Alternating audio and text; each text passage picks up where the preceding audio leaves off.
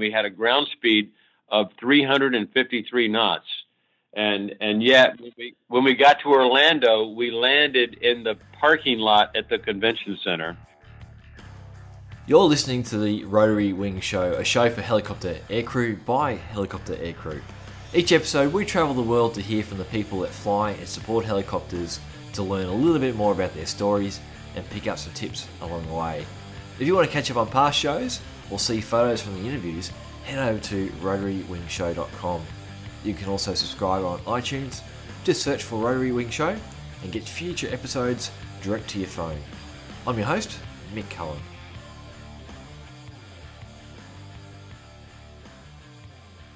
This is episode 72, and we'll be getting to find out about the AW609 tilt rotor design being developed by Leonardo, and that is aiming for an FAA certification in late 2019. With the 609 comes the promise of having a platform that can operate from a helipad or field site, but then have a flight envelope in aeroplane mode up to 275 knots and 25,000 feet, and possibly higher in the near future. That dual capability then opens up some really interesting use cases, and especially so for Australian listeners in our local context for the aeromedical segment of the industry. I'd say probably the most well-known tilt rotor at the moment for listeners would be the Bell Boeing V22 Osprey, which we covered back in episode 21. The 609, though, it's a fair bit smaller, and unlike the V22 and some of the other tilt rotor designs under development for the US military, the 609 has a pressurized cabin. The V22 tops out at about 14,000 feet ceiling, which is well below what the 609 can operate up to. To give us the rundown today, we get to enlist the help of Dan Wells, who has been a test pilot on the 609 since 2011. Just last month, Dan was inducted, along with another 9 pilots, as a Fellow of the Society of Experimental Test Pilots, recognising his more than 3 decades of piloting and 7,200 flight hours, including his work on the 609 program. Dan also was recognised back in 2014 for another flight test award, which he shares with Mercury and Apollo astronauts, and Concorde and B-1 bomber, and McDonnell Douglas NOTAR test pilots. And I'll tell you more about that at the end of the interview.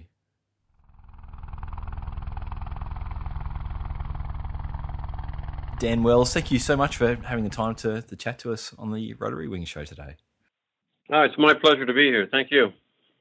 I don't know if you had this sort of thing happen when you get introduced as a test pilot, or when I have a mental model of a test pilot. I guess my imagery goes straight to like the years of Chuck Yeager breaking the sound barrier and things like that. But I'm imagining the day-to-day reality is a little bit less glamorous and there's a lot more paperwork. So do you want to dispel that kind of image that people have of going out there every day and breaking sound barriers? Well, I do wish it was that way, and in a way, it was the book, The Right Stuff, that actually inspired me to become a test pilot. But yeah, it is a lot more mundane than that, and a lot of programs that you work are programs that are improvements to existing aircraft. So, there's programs where you put in a new avionics system, or you convert to a glass cockpit, things like that, and so a lot of it is less glamorous than breaking the sound barrier, right? But on the 609, I'm very fortunate because the 609 is a prototype aircraft, and we do get to go out and do things that haven't been done before. And for that, I'm very, very grateful and very, very lucky. Yeah, especially in the early days, and I guess we'll get to that because it's not something that you would go straight into. You've got quite a varied career to get there. But quite tongue-in-cheek, though, I was going to ask, when do they give you the orange flight suit and the white helmet? Because it just seems to be recently all those videos, not your program, but all the test pilot programs, everyone's wearing the orange flight suit and the white helmet. So is that a uniform you get when you graduate from test pilot school? No, actually, the company buys it for you. It's kind of funny because every company has a different color, it seems. And so when I was at Boeing for about 3 years at Boeing Defense, and I flew on a C-130 avionics modernization program. We had tan flight suits out in the desert. We flew out of Edwards Air Force Base, and there we were in the desert with a tan flight suit. And I always thought, if I had to bail out and they had to look for me, it's going to be kind of hard to find a tan flight suit against a desert background. But so I think the orange flight suit is really there so they can find you easier and pick you up if need be. But hopefully that'll never happen. Well, that's what I thought. It kind of talks to the slightly elevated risk of some of the flying you do. You know, the fact that hopefully exactly at the high visibility that they're going to find you in whatever state you are. Yeah, that's the point. All right, I got a little brief here that you started on Cobras. Did you what was the initial training? Did you go through something before you obviously landed in Cobras?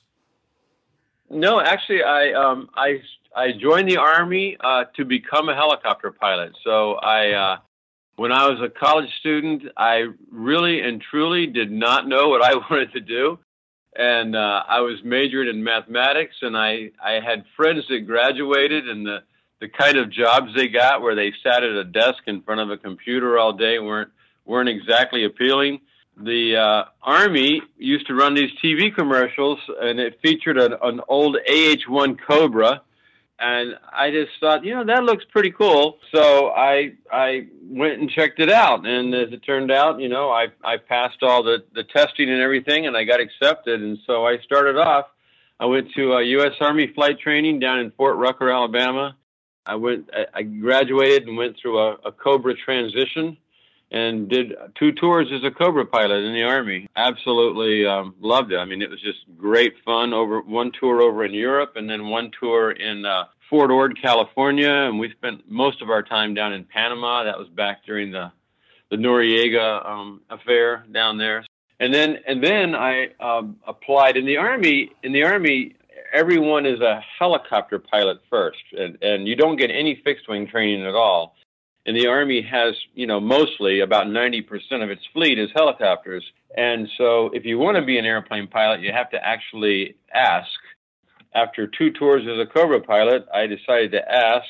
That's when I went off and I flew the OV-1 Mohawk, a Grumman product that was an amazingly tough airplane and a real joy to fly. It was the only aerobatic airplane in the Army. It had ejection seats.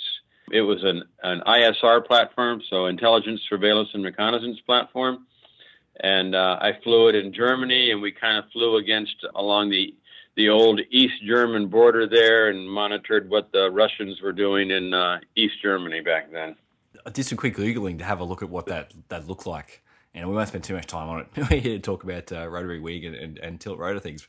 But if you had to try and describe to a kid or someone to draw it, how would you describe it? Because it's quite a unique aircraft. Yeah, a lot of people compare it to a Dragonfly. So it's got that big bulbous cockpit, and the 3 tails on the 3 vertical fins on the back, and yeah, I've heard the word Dragonfly used many times. So I think that's how I would describe it right immediately. Anyway. Yeah, it's quite. I'll put a link in the show notes for this for people to go check it out. It's quite a lumpy type looking thing, but yeah, that's the first time I've seen one was when I went looking for it. Because originally I thought it might be like a bird dog or something with the OV, the old type thing. But anyway, people can go and check that one out. And again, I'll just quickly run through your CV before you jump into the rest of it. It talks about you went back and did some test flying after that. And my question there, I've got in my notes, was Comanche. Did you get to do anything on the Comanche program? No, I didn't. It was kind of funny. When I graduated, I went to U.S. Naval Test Pilot School, and that's where the Army sends their test pilots. And when I graduated, even though I had Cobra experience, for some reason they put me in the cargo utility branch, and it was so I became a Chinook pilot, and I became a Black Hawk pilot, and I flew those 2 aircraft for Army flight test, and I did some work on an old Cobra that they were trying to turn. They wanted to turn old Cobras into drones to use them for target practice. I used to say I should take conscientious objector status for this program. Sacrilege. Really, but I did that program. But I did a lot of Cobra. I mean, a lot of Chinook stuff and a lot of Black Hawk stuff. I didn't do any airplane stuff, and I did a Huey program that was actually quite enjoyable. It was an old UH-1H that they took and installed a very modern cockpit into for the National Guard, because the U.S. National Guard units, there was 131, I think, UH-1s left in the National Guard, and they wanted to modernize them. So I got to fly a Huey, which was just an absolute blast, and we had this very modern cockpit, which made it nice and easy. And I learned a lot about IFR certification and avionics testing and all this stuff that, you don't really learn that in test pilot school. You learn more about testing the aircraft, and you don't learn as much about testing systems. You learn a little, but not as much. And so that was actually a very enjoyable program, considering it was such an old aircraft. Well, that's not bad. You're ticking most of the boxes in terms of the U.S. Army fleet at the time then. And, did you ever get in an Apache? I only flew an Apache one time, yep. And it wasn't on a test flight. It was just it was at test pilot school. And at Navy Test Pilot School, and all the test pilot schools, they bring in aircraft and have the students go and fly them for 1 hour. And typically what they do is they have you write a test plan to test something on that aircraft. And then they bring that aircraft in, and you get to go fly it with a qualified pilot, and you fly it for an hour. And so that was my only Apache experience. But it was I was really impressed by the power of the aircraft. Very nice, very easy to fly. There's the next line says special operations, and I don't know if the lack of detail there is indicative of anything, but was there anything that area, that sort of time in your career, that's worth pulling out? It was just I kind of got recruited because they were modifying an aircraft. They weren't really in the business of modifying aircraft. And one of the guys at this unit was an old Mohawk pilot with me, and he knew that with these modifications, we're going to need a test pilot in order to get this thing approved for us to fly. And so he recruited me to come work for him, and I was still in the Army, of course, and it ended up being just a great job, because when I was back in the U.S., I would be doing test pilot work, and when I wasn't, I was actually able to go over to Iraq and just fly operationally. It was kind of nice. I enjoyed it very much because I stayed busy all the time. Yeah, that's about all I can say, though. Sorry. That's all right. We'll leave that cloaked in secrecy. Well, when you talked about before the Huey conversion, then with the cockpit, I think that then would tie in with the Hercules work or the C-130 work you did. The little blurb there sounded like it was more of a systems integration.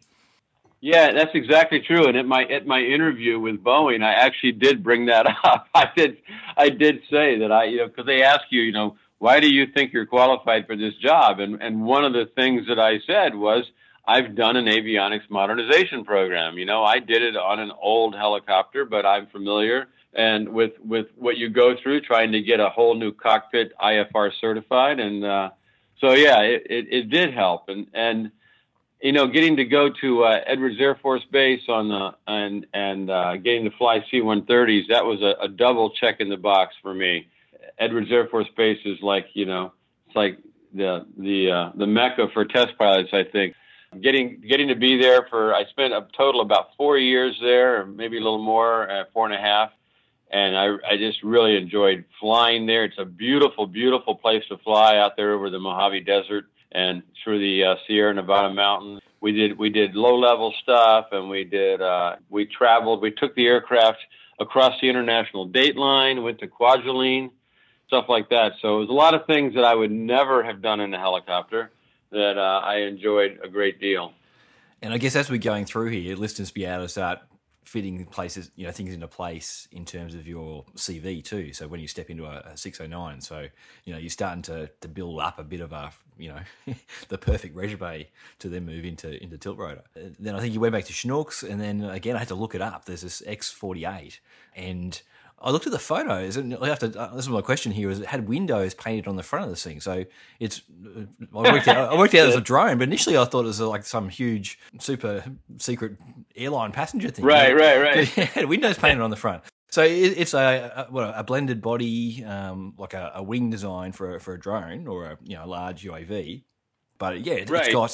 it's got a cockpit windows painted on it. So you don't have anything to compare it to scale. It could be the size of a 747 or its real size, which was what, about 8 meters big, or how big was it? Right.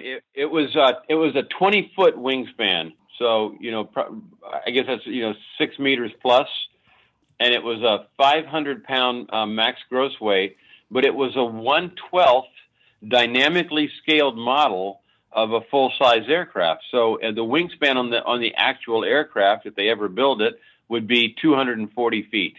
So slightly larger than a 747 wingspan, I believe.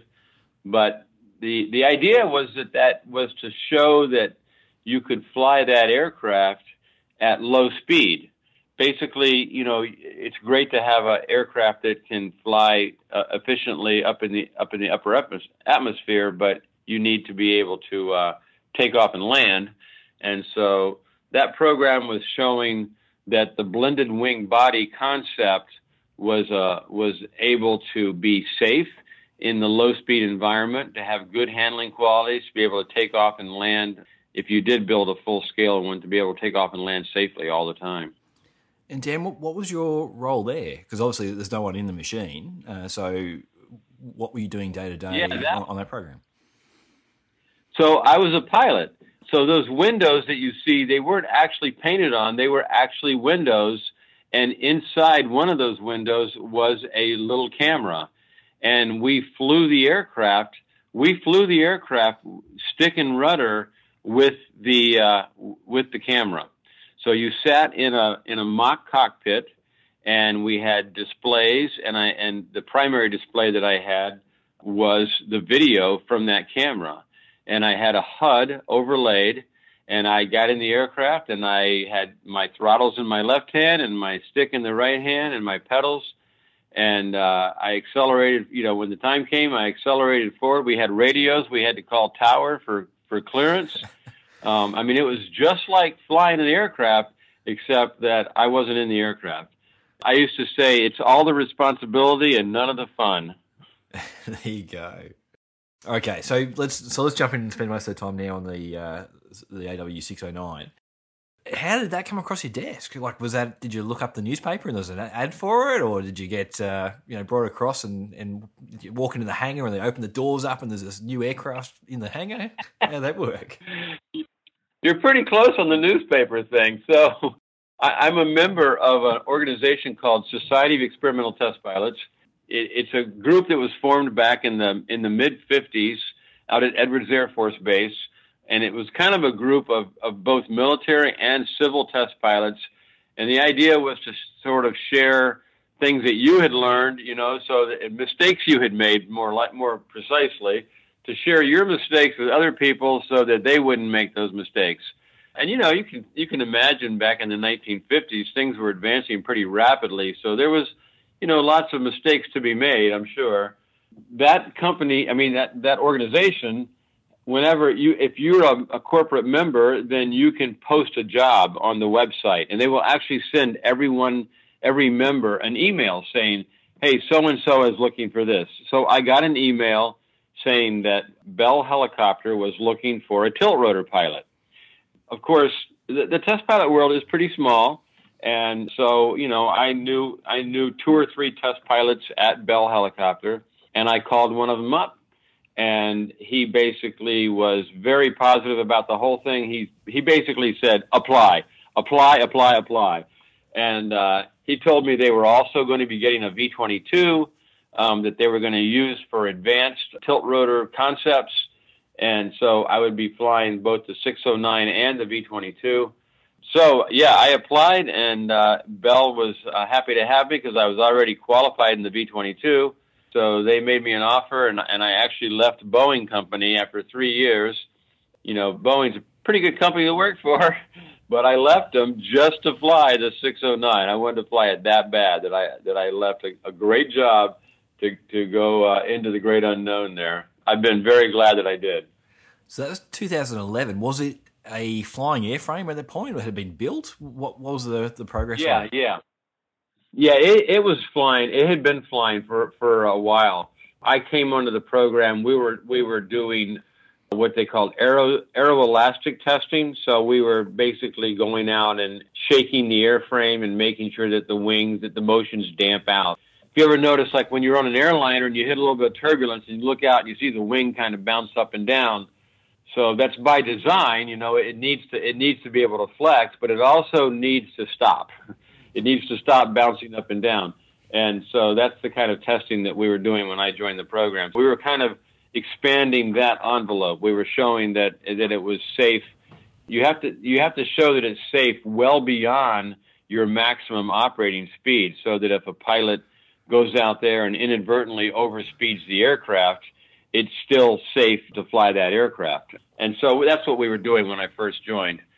But luckily, there was still a lot of other work to be done, and we did the auto rotations, we did the vortex ring state, we did the Category A stuff. So there's been a lot of very exciting tests on the program since I joined.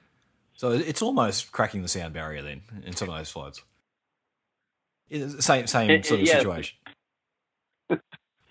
Yeah, the auto rotation stuff was definitely close, because it was what we did was things that other tilt rotors had never done before. We basically did a maneuver approximately 40-something times that had only been done once before on one tilt rotor.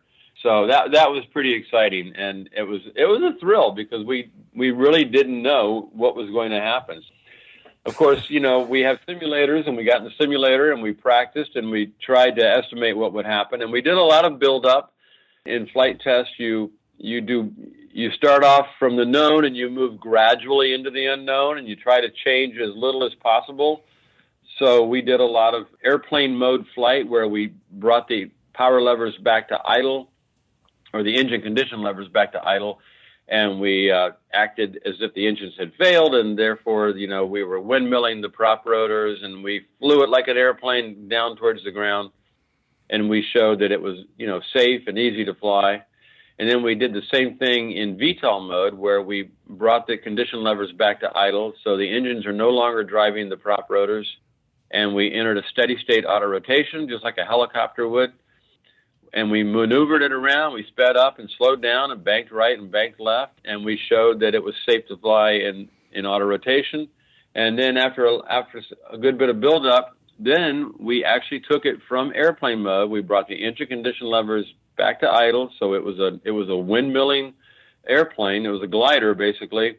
And we converted back to helicopter mode without the engines running the prop rotors, and went from a windmilling airplane to an auto-rotating helicopter. And that was new and exciting. And we showed that it was safe, and we did it at every center of gravity and at different gross weights, light, medium, and heavy. And we cleared the envelope for that maneuver. Oh, I haven't actually even thought through that one, because I've got a bunch of questions from all the other stuff you just spoke about. But I'm just thinking the mechanics of going from the air coming from the front when it's being operated as a prop to then there's a point where the air transitions over to underneath for the auto rotation. So there's that point where it's, the air's going from above to underneath. So how's the aircraft react at that point? That's very good insight. Yeah, that's what we didn't know was going to happen. So, you're exactly right. The airflow is coming in the front of the rotor system and windmilling your prop rotor. And as the nacelles are coming up, there comes a point at which the airflow is basically edge on to the rotor disc. And so there's really nothing driving the rotor disc for a short period of time there.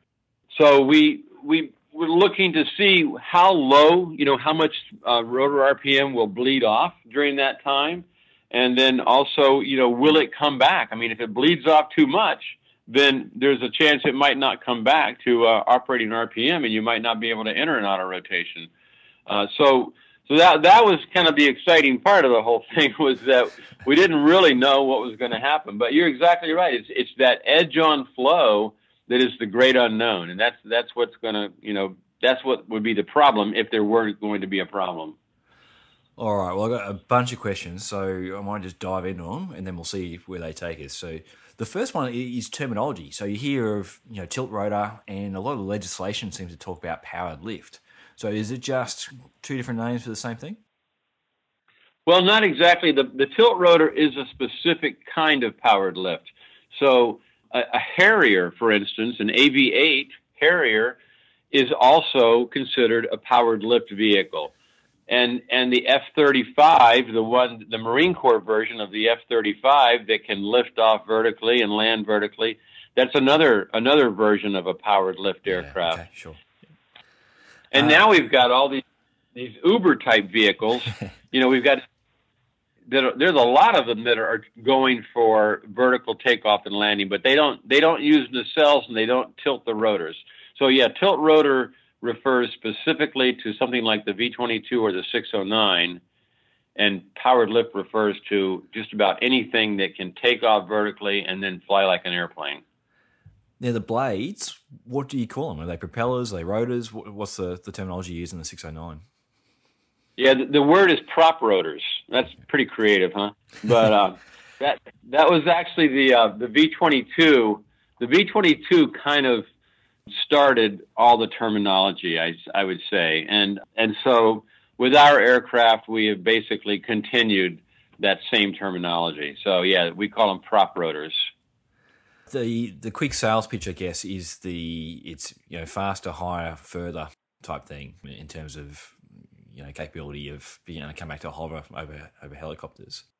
Can you put some numbers to that then in terms of speeds, heights, ranges, and that sort of gear? Yeah. I mean, we can take off we can lift off to a hover, so we can take off from a helipad. Within about a minute or so, we can be in airplane mode, climbing out at 160 knots. Our ceiling is going to be 25,000 feet. And so when we go a long distance, like we've taken the aircraft to Heli Expo twice, once in Anaheim and once in Orlando. And when we go a long distance, we go to 23 or 24,000 feet and take advantage of the improved efficiency up there. Our true airspeed will be over 250 knots. One time when we were going to Orlando, we had a very nice tailwind and we had a ground speed of 353 knots. Nice. And yet, when we got to Orlando, we landed in the parking lot at the convention center. Yeah, that was pretty cool. Yeah, it's a pressurized cabin, so it's very comfortable. And once you convert to airplane mode, it's really very much like a King Air or just a twin turboprop business type of aircraft in terms of noise and vibration and comfort. It's really not that different from a business aircraft. It's just that when you get there, you can slow down and you can land it on the spot rather than a runway. Here's me, who probably hasn't been over about 3,500 feet in 3 years. But what's the limiting factor for 25,000? What stops it going higher at that point, design wise? Actually, it's a limit that has been put on the engines, and I suspect it's probably a temporary limit. We have PT6 engines, which of course have been around forever and are just fabulously reliable, but they have been modified a little bit for our case, and we have the version that is the most powerful PT6 engine out there. Our engines are capable of producing about 2,400 horsepower each for 30 seconds for a time limited turbine gas temperature, and then for continuously they can produce about 1,900 shaft horsepower each. That's a lot for a PT6. And so right now we just have a ceiling that's put on there because of that.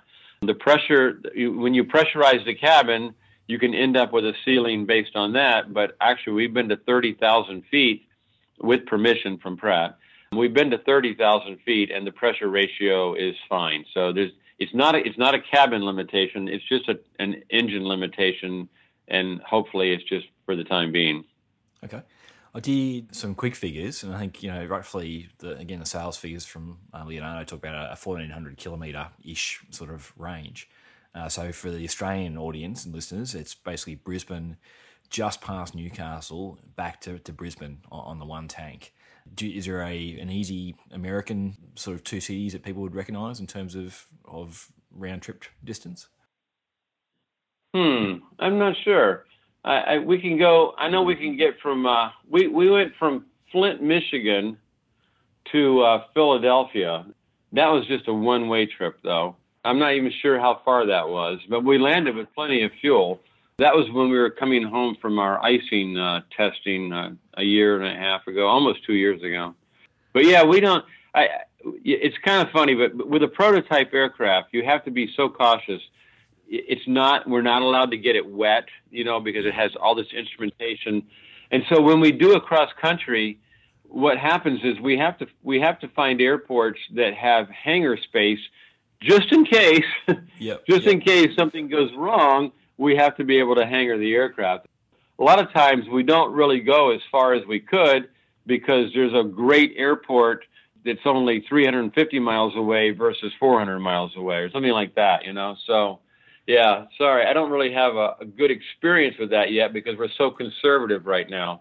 And it's pretty beyond the scope of what we're talking about here too, but I'm just thinking PR-wise, like you would be so careful because it could just be a normal aircraft issue, but it then just reflects badly on the whole program. Yeah, if that's anything true. gets picked up. I'm sure that the final version won't be aerobatic, but do you do any aerobatic testing in that process of going through? No. It's limited to. Now I have actually. Operationally, it'll probably be limited to about 45 degrees angle of bank in airplane mode.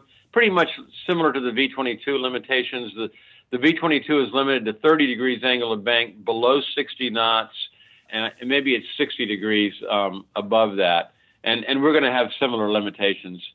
But I was doing a flight test one time where I was supposed to do a 3G stall at 260 knots. And so I was in a dive to get 260 knots, and I banked it over to about 70 degrees to try and pull 3Gs. And where I was looking in the cockpit was off to the side at the G meter, and I couldn't get 3Gs for anything. And finally, the other pilot said to me, he goes, we've gone past the 90. And I looked up, and we were, not quite upside down, but we were getting there. And so kind of hard to pull 3Gs under that condition. So we rolled it back level. The aircraft behaved beautifully. It didn't seem to care at all. And we rolled it back level and decided that I would look at the attitude indicator, and he would look at the G meter, and and he would let me know when I got to 3Gs. So, and that system worked. So we did it without going past the 90. But that's about as aerobatic as we've gotten. I love it. The cockpit photos I've seen, I guess it comes in two sort of flavors. So I imagine, especially being as the test aircraft, it's going to possibly look different to the final version. But it's not a particularly complicated cockpit layout. Like it's not as though there's dials and switches everywhere. It's quite a simple laid out cockpit. Yeah, and it will be the production version will have the Fusion ProLine. It's a ProLine Fusion cockpit from Rockwell Collins. So it's going to have 3 displays. It's going to have a flight management unit, and basically, with a keyboard. The 3 displays are touch screen. They're very configurable.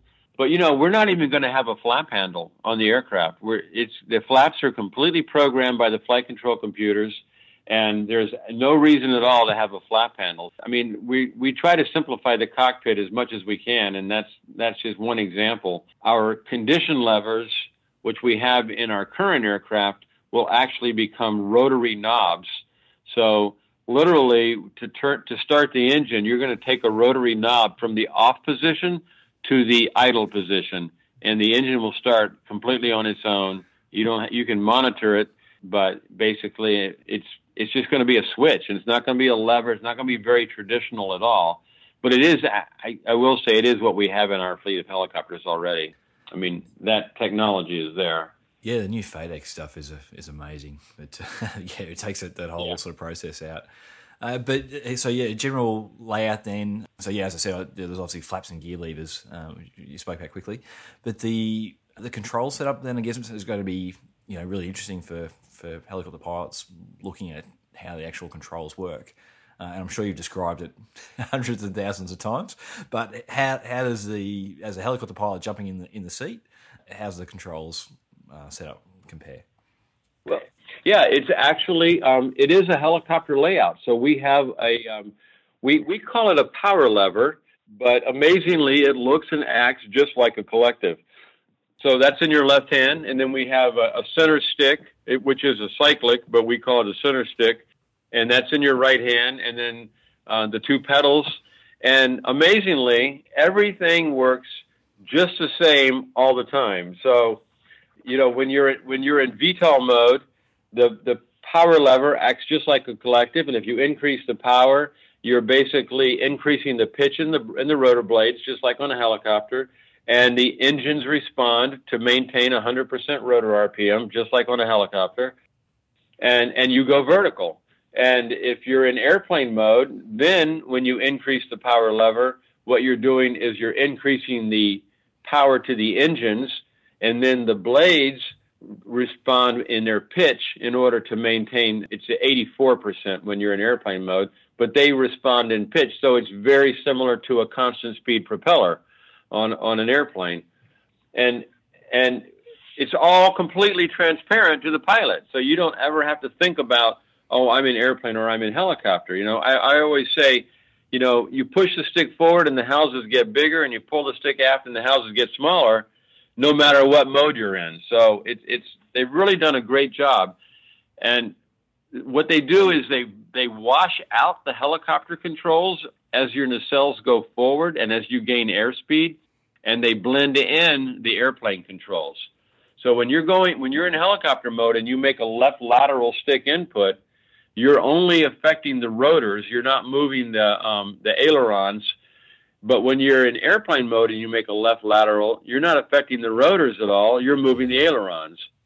But when you're halfway in between airplane and helicopter, you're doing a little of each. Yep. Sure.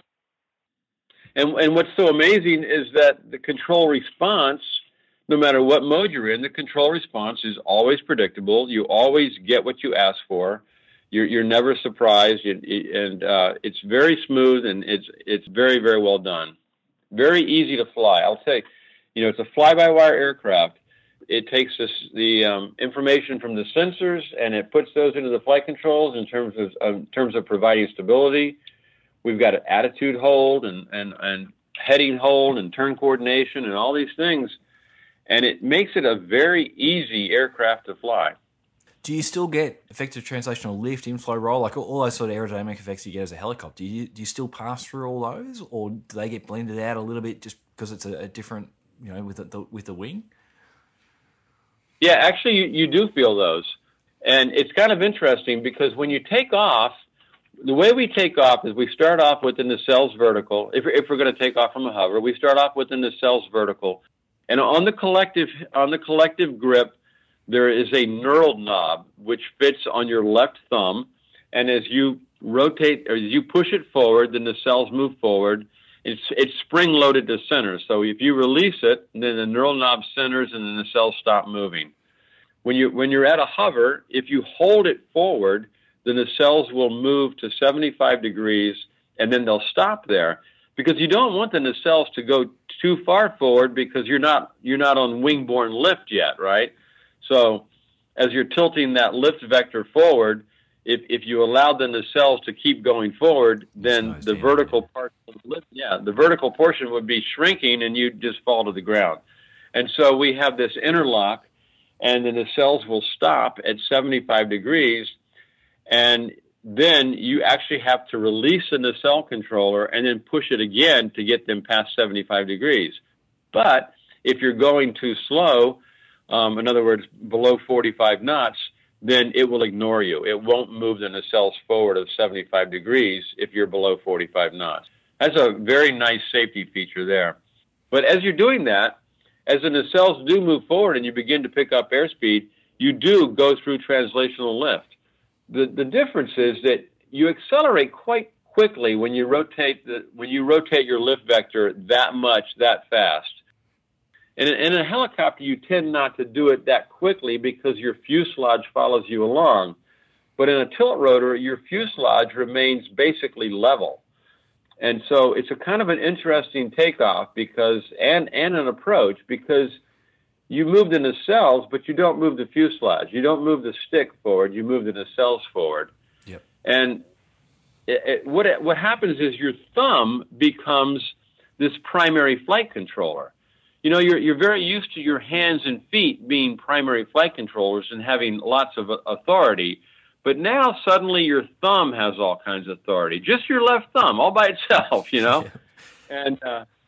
And you use that to get going. You use it to when you're on an approach. You use that to slow you down. And so it's a different way of flying. But you get used to it pretty quickly, and you kind of have to get rid of some of your helicopter habits of like pushing the stick forward to go forward and pulling the stick aft to slow down. But it doesn't take too long to do that stuff. And if you're coming in, like, you know, from 140 knots back to the hover, you're massaging those nacelles back. But can you do like a quick stop? Like, does it have a flare effect, and how does the drag from the wings sort of affect that? Like, can you fly a quick stop? Yes, you can. You still have longitudinal cyclic. So if you want to fly it like a helicopter, you can. That's not a problem. It's gonna if you push the stick forward, we have cyclic pitch just like a helicopter, and so the tip path plane will tilt forward and the aircraft will go forward. And in fact, we're actually looking right now. We're starting to kind of practice a technique for taking off where we do the first 20 or 30 knots of the takeoff like a helicopter. Instead of rotating the nacelles forward, we actually use the stick. And the reason for that is we're looking at what would you do if the engine failed and you were at a heavy gross weight, or it was a very hot day and you were not able to continue the takeoff.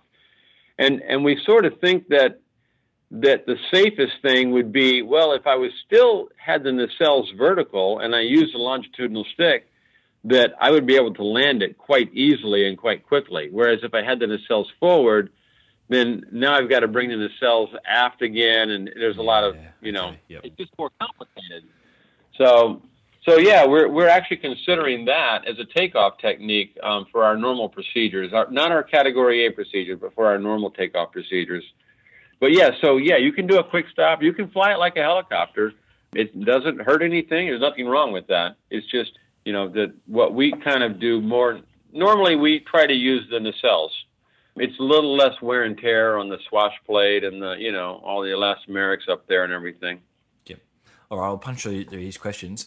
On the V22, I thought there was something about the engine lubrication that after a while there was an issue, they had to solve it, just because you're running a turbine engine upright and then you run it in aeroplane mode horizontal.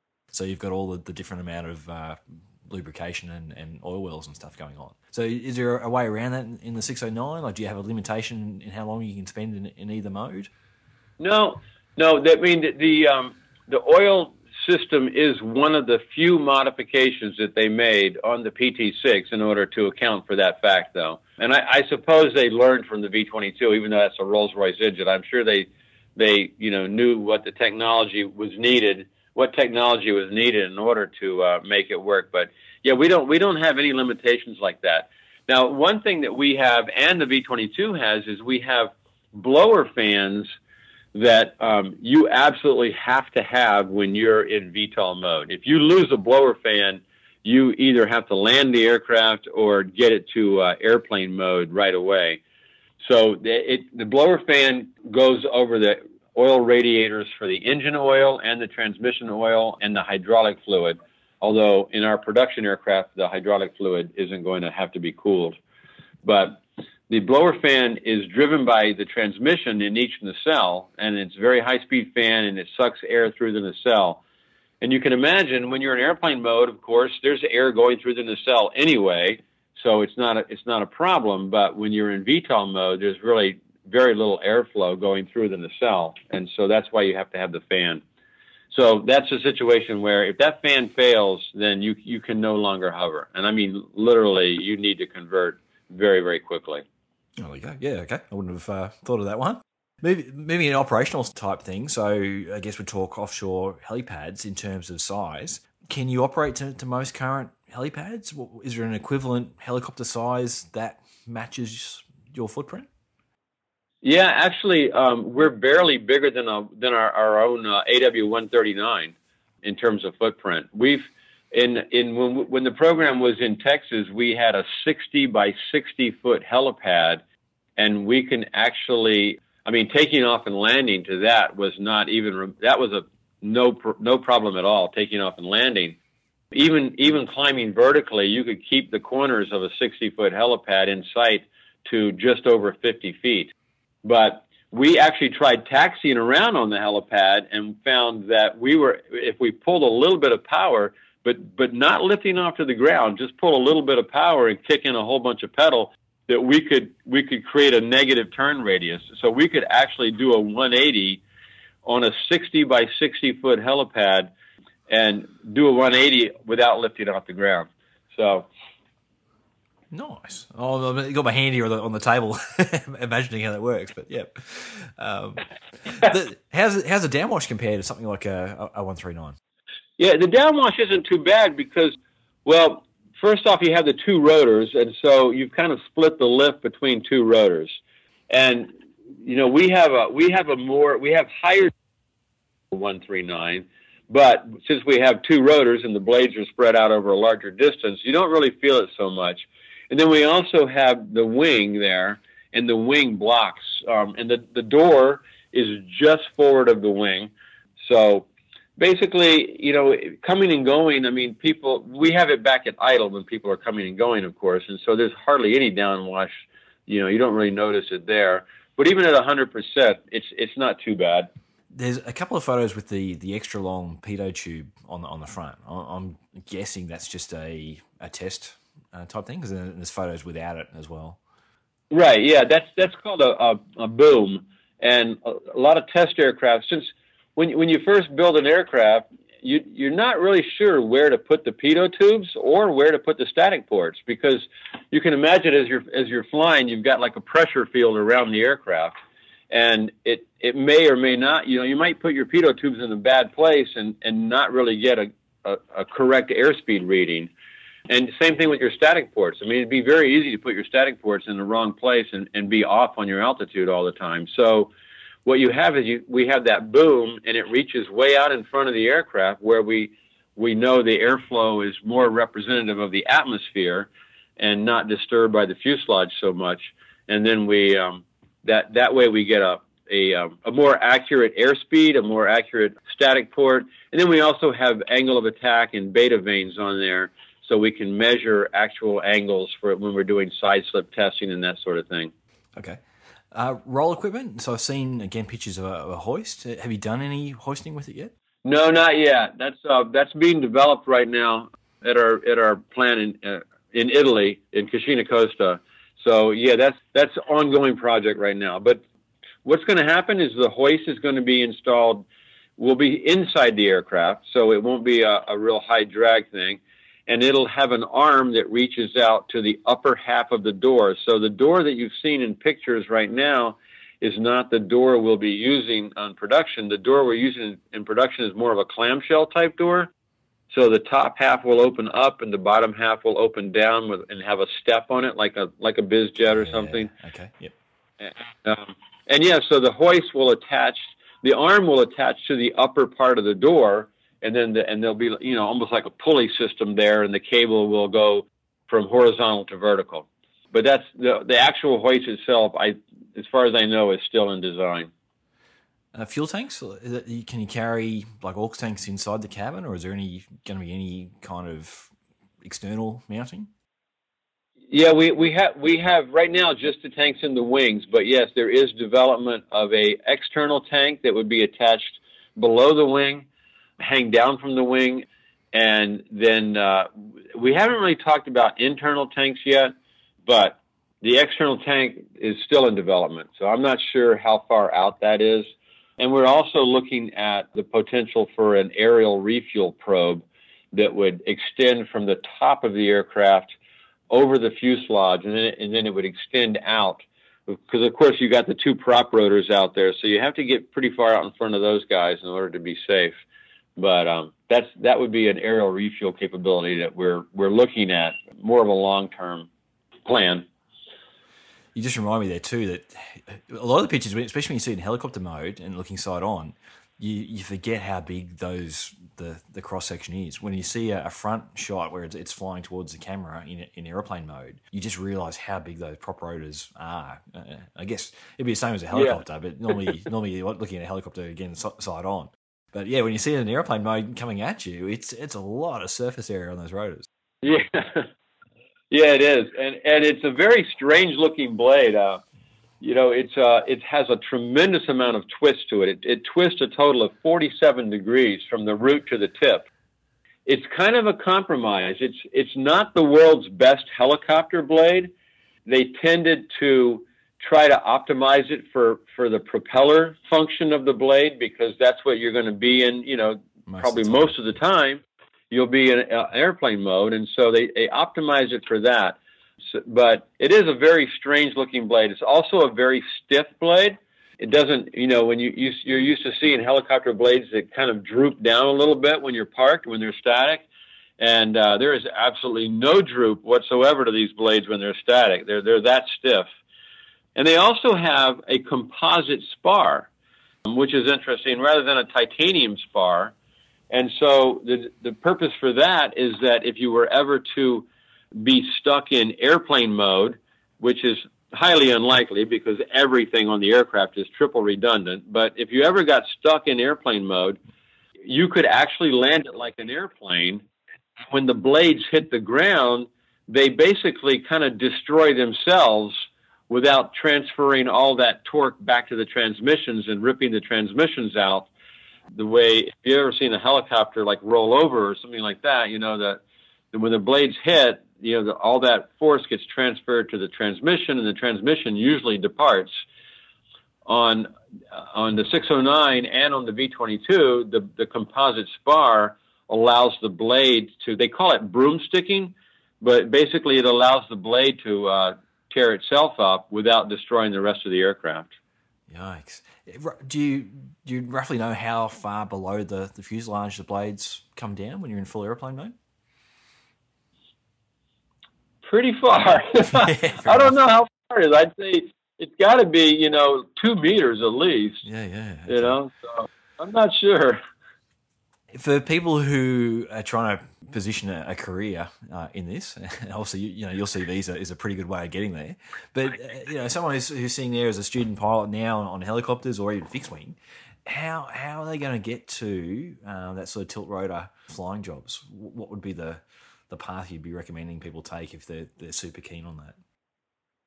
Yeah, that's a good question. And I honestly think that it's more helicopter-like than it is airplane-like in terms of flying it. You have that collective, and you have the cyclic, and we have had a number of guest pilots come here and fly the simulator. I don't know how many people have flown the simulator. I mean, it's a ton. We've also had about 7 or 8 or maybe 9 people come and fly the actual aircraft. And all of them, except for one, were helicopter pilots. And I would tell you that almost every single one of them got in the aircraft and flew it beautifully right away. And even the airplane guy, the one guy that came and flew it, who's only an airplane guy, even he flew it really well. I think he had just a little bit of trouble hovering, but I mean, that's probably the hardest task there is. And so I would say that I think that the companies that are going to be hiring people to fly this aircraft would probably look towards helicopter pilots more than they would towards airplane pilots. But that being said, it does go IFR. It does go up into the flight level areas, flight level 250. And so, you need to be a helicopter pilot who's also a good IFR pilot. And I think people are going to find that important also. Yeah, my notes here, I've got, ATPLs, high altitude weather, oxygen, pressurization, all these things I've never had to do. Yeah. All right. Well, look, I think time-wise, there's a project here. Some medical people in Australia are trying to get up. And again, Australia is one of those places where most of our cities are on the coast, and we've got such huge ranges. and they're actually trying to get a 609 and start the conversation here happening. And they've got some modelling done up of maps and distances, and how you'd save having to use a fixed wing, a helicopter, and ambulances, where you could just use the one 609 to go straight from the airport to the scene on the road, and then straight back to the hospital. So they've got some really interesting plans there for coverage and use of tilt rotor in Australia. I'll put those sort of details on the website for this as well. The first orders, is there any idea of when the first customer is going to be launching off in a 609? Yeah, right now we've got ERA Helicopters here in the U.S. has signed up to buy the first few aircraft. We hope to deliver those in 2020 and have them start operations in 2020. So, I mean, we're working furiously right now to get our Part 142 school developed. We're working very closely with the FAA. The FAA is working furiously to get the regulations changed, to get the certification standards written. They've even enlisted us to help them. We have representatives from industry that are working on not just Leonardo, but also from Bell Helicopter and from other companies that are helping to write the powered lift airman certification standards. So, yeah, everyone is working furiously to try to make this happen in 2020. I think that, we've got plenty of customers who are very, very interested, and we've got, a couple customers who have put down deposits and signed on the dotted line to take deliveries. And I would like to mention what you were just talking about, Australian medicine. That's a Dr. Paul Adams, he's a super good guy. He's come over here. He's actually come over here, and, we've shown him the aircraft. He brought a pilot with him. We put the pilots in the simulator and had him fly it. I agree with Dr. Adams tremendously that you guys have a great market. I think we could really do good things over there. I think the aircraft is just fit for the terrain that you have and the interior, and you don't have airports everywhere and stuff. And this is just a great aircraft for that situation. So I'm very optimistic that I get to come there someday and teach somebody to fly. Sounds good. Bring your surfboard. Okay, I guess the last thing to finish up then is, does this stuff scale? Like, is there designs on the board there at Leonardo for bigger machines? Does it just scale up in size? Do we add, does it turn into 4 prop rotors? Where does it go from here? Yeah, we're looking at a bigger tilt rotor, but we're not going with more prop rotors. It's just a bigger design of similar nature, but we are looking at a lot of improvements. So I don't think I can say what they are right now. Sorry, but yeah, we're looking at like a 23 passenger tilt rotor, and we're basically looking at all the lessons learned from this one and what can we improve on, and what can we, how can we make it cheaper to operate? How can we make it basically last longer? I mean, how can you make the parts, the rotor head parts and all of that last much, much longer, act more like a propeller than a rotor system in terms of maintenance. So yeah, there's improvements that can be made, and we're already working on those. But the next version is still a twin rotor tilt, nacelle type of tilt rotor. So physically it looks like the 609 to a certain extent. Well, Dan, thank you so much. Like, there's so many things in that aircraft that are, it's just exciting to have new things coming online, and also there's a few more programs starting up with different versions of that, high speed flight type thing coming. So, yeah, look, it sounds like a really good, interesting sort of role you got yourself in there. And again, thanks so much for sort of sharing your time and giving us a bit more of a look into what you're doing. Well, thank you very much for the invitation. I really enjoyed it.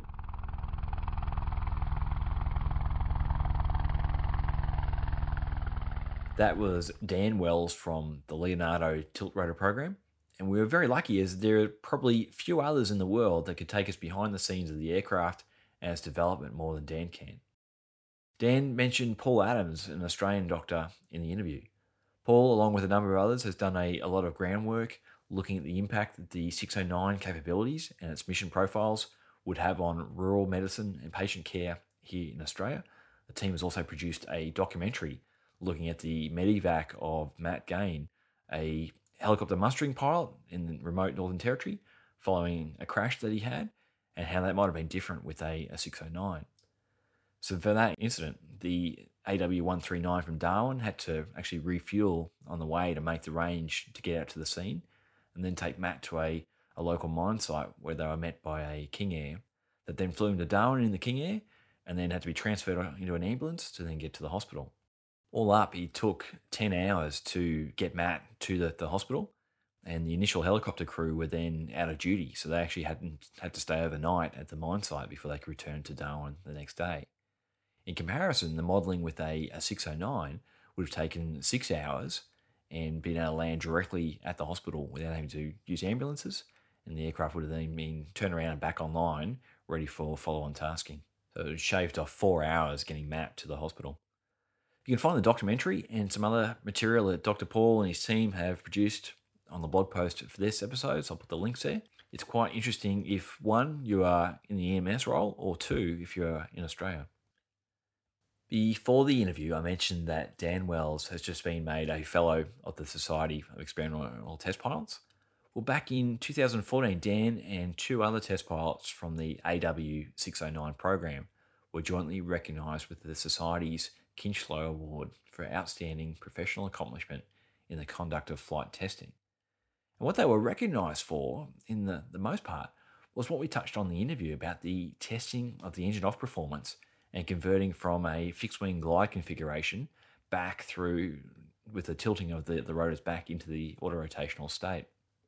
I'll include a link to the Wikipedia article on the award in the show notes, as it makes for some fascinating reading. The award was started in 1958, and its awardees include Mercury and Apollo astronauts, pilots from the X-15 rocket planes, Concorde flight testing pilots, people from the B-1 program, the B-1 bomber program, the Space Shuttle test pilots, McDonnell Douglas, NOTAR, the Boeing 777 and F-117 stealth fighter test pilots, amongst a whole heap of other programs. These are all people and programs that really push the aviation envelope. A great example is the 2018 award, which has gone to James Payne from the Airbus Perlan project. And this project, it's amazing. It's a pressurized, unpowered glider that's designed to surf mountain waves, which basically projected then up to 90,000 feet. It's absolutely crazy stuff. This week marks 50 years of the Australian Army Aviation Corps. This milestone was marked with a number of flypasts and events at Oakey, including an open day, a parade, and dinner. One report I got back was that there were about 2,000 people at the open day. It also marked the official retirement of the Bell 206 Kiowa as a training platform, with that role now being taken over by the Airbus H135 at Nowra. So Australian Army pilots will now be going straight through their training on multi-engine aircraft and glass cockpits all the way through. And although we're celebrating 50 years of Australian Army Aviation Corps, we definitely like to tease, I guess, our Air Force compatriots here in Australia, because the very first military pilots in Australia were from the Army back in 1912 through to 1919. We had the Australian Flying Corps, and these were all Army personnel, with the Air Force not yet being in existence. And definitely some amazing stories from World War I with Australian Army pilot Frank McNamara, who was awarded the Victoria Cross. And if you listen to Adrian Park's podcast, the Cancel Sarwatch podcast, and find episode 12, Parky does a really good story there and covers the award of the Victoria Cross. So again, if you're on the blog post for this episode, I'll make sure I put a link in there for that podcast, because again, it's just amazing aviation history, and quite proud that it's Australian Army Aviation as well. With all that being said, I didn't actually get out to the celebrations at Oakey because the opportunity came up to do some maintenance test flying on a Huey here in Brisbane. So I jumped over and did that one. So a big shout out here to Dave Kerr at Brisbane Helicopters at Archfield Airport, who has brought 2 UH-1s from storage in the US and has had them shipped out to Australia. This last week, it's been my only involvement in it, but it's the result of months of maintenance and legwork to get the first of the aircraft back into operation after being on the ground for 20 years. This particular Huey was in Vietnam and then was used by the US Marine Corps and later transferred to a Air National Guard unit before going into storage. It is looking amazing, and it's now in fantastic condition after all the effort, and I'm sure all the dollars that have been put back into it. It was a huge honour to be on the controls there on Wednesday, to be able to be the first to take it back up into the hover after the 2 decades. So a big thank you to Dave for the chance to do that. Where we were hovering the Huey there at Archville is right next to the airport boundary fence in the road. We actually started to cause a bit of a traffic jam there as all the cars going past were starting to slow down and basically back up the traffic as we're all having a look at the Huey there hovering next to the fence. So there's still a few more maintenance test flights required, but we're close to having a Huey in the skies of Brisbane again, and I'm sure there's going to be big demand there for adventure flights in that aircraft. A lot of feedback from the last 2 episodes on mental health with Kevin Humphreys. So thank you for anyone that emailed me or left a comment. I've shared several of those with Kev, and he was very appreciative that he was able to make a difference by sharing his story. While I'm saying thanks, a big thank you, as always, to the small group that helped to chip in for the cost of the show over on the Patreon page. I won't read everyone's names out on every episode, but please do know that's hugely appreciated. To Gareth Priest and Chris Beaucamp, who are new supporters this month, thanks guys for dropping me a line, as well as for the sponsorship support. I've actually caught up on the phone a few times and been trading messages backwards and forwards with Chris in Western Australia. After the episode on virtual reality headsets and flight sims, Chris has been doing his own research and recently pulled the pin and bought his own VR setup. He's like everyone else that I've had a chance to the demo with my headset, and he's been blown away by the experience. Given that we've been talking about Tiltrotor in this episode, you can actually get the V22 Osprey model for X-Plane for $32 US, and couple that with a VR headset, you can have an incredibly realistic and immersive experience of sitting in the cockpit and actually flying one of these Tiltrotor machines. The same development team is currently working on an AW609 model for X-Plane. So at the risk of continually repeating myself, I just can't recommend highly enough that you try and track down a VR flight sim and give it a go. Interestingly, and I could be starting a rumor here, but I was talking with someone this week and they let drop that CASA may be considering allowing a component of VR time with the right hardware to count towards the number of hours in the helicopter license requirements. The USAF have also been trialling off-the-shelf VR headsets recently with their pilot training programs, and the Australian Navy is just receiving their virtual reality flight sim systems this week from Ryan Aerospace. EASA also announced at Helitech in Amsterdam this month that they see VR headsets and light flight sims as one element of reaching their goal of a 50% reduction in accidents over the next 10 years. Anyway, I got sidetracked there, but if you're keen to support the podcast, then please head over to rotarywingshow.com/support. And thank you again for everyone that's been involved there. That pretty much wraps us up for this episode. I hope you've enjoyed it and got something from it. And I'm looking forward to this week coming up. The plan is to be back in the Huey at Archfield to get that finished and then start on Dave's endorsement training in it. And hopefully I can share some of the photos on the Facebook page at facebook.com/Rotary Wing Show if you're keen to check those out. It is a really nice looking and well restored machine. And if you are in southeast Queensland, it's well worth a trip out to Archfield to have a look at the Huey. Till next time, cheers.